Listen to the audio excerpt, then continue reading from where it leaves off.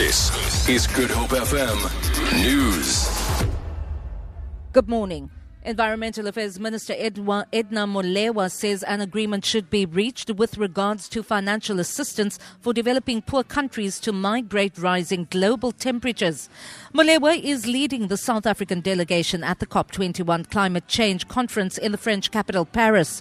Delegates from across the globe are working to produce a universal legally binding agreement that will enable countries to effectively combat the impact of climate change. Minister Molewa explains. We are looking for our mandate. First one is to ensure that we come out here is a legally binding agreement. The second issue, principles of the convention, therefore we are looking for them to stay in this new agreement. The third issue is that whilst we are saying we also have to take measures and developed countries have that responsibility, there has to be finance, capacity building and technologies that are being developed and transferred to developing countries like us. The fourth set of things is to ensure that we are all acting to reach a particular goal, a temperature of the world that is way below 2 degrees tells us.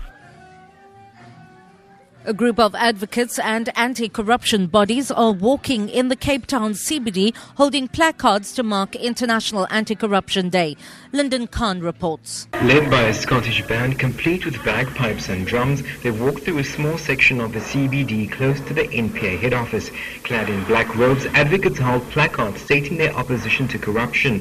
NPA spokesperson Eric Ntabazalina says they will declare the provincial NPA building corruption-free. The chairman of Bar Council, head of Corruption Watch, head of Institute of Security Studies, as well as the head of Business Against Crime, and all NPA staff members form part of the procession. Lyndon Khan, SABC News, Cape Town.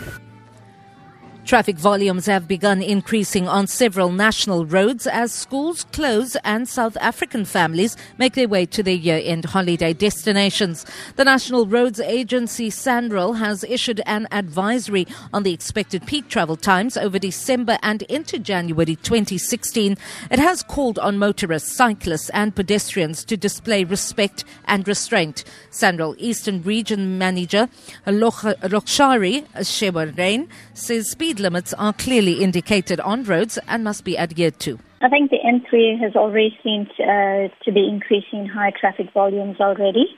N2 as well has been increasing in traffic volumes, as well as the N2 South from Marburg to Harding, as well as from Marburg to Port Shepstone. And the N3 to Durban will likely experience high traffic volumes from the 11th of December onwards. United Nations Special Advisor on the Prevention of Genocide, Adama Ding, has warned that Burundi could descend into civil war if the country's political violence does not stop.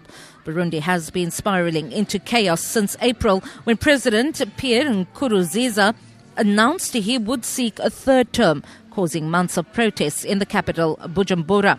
Ding says both government and opposition forces in Burundi are manipulating ethnicity and heavy weaponry is being used. If we don't act, there is a risk that this violence increasing could lead to a civil war. It is therefore my belief that it is really time for all the Burundian actors to sit together and to stop this violence.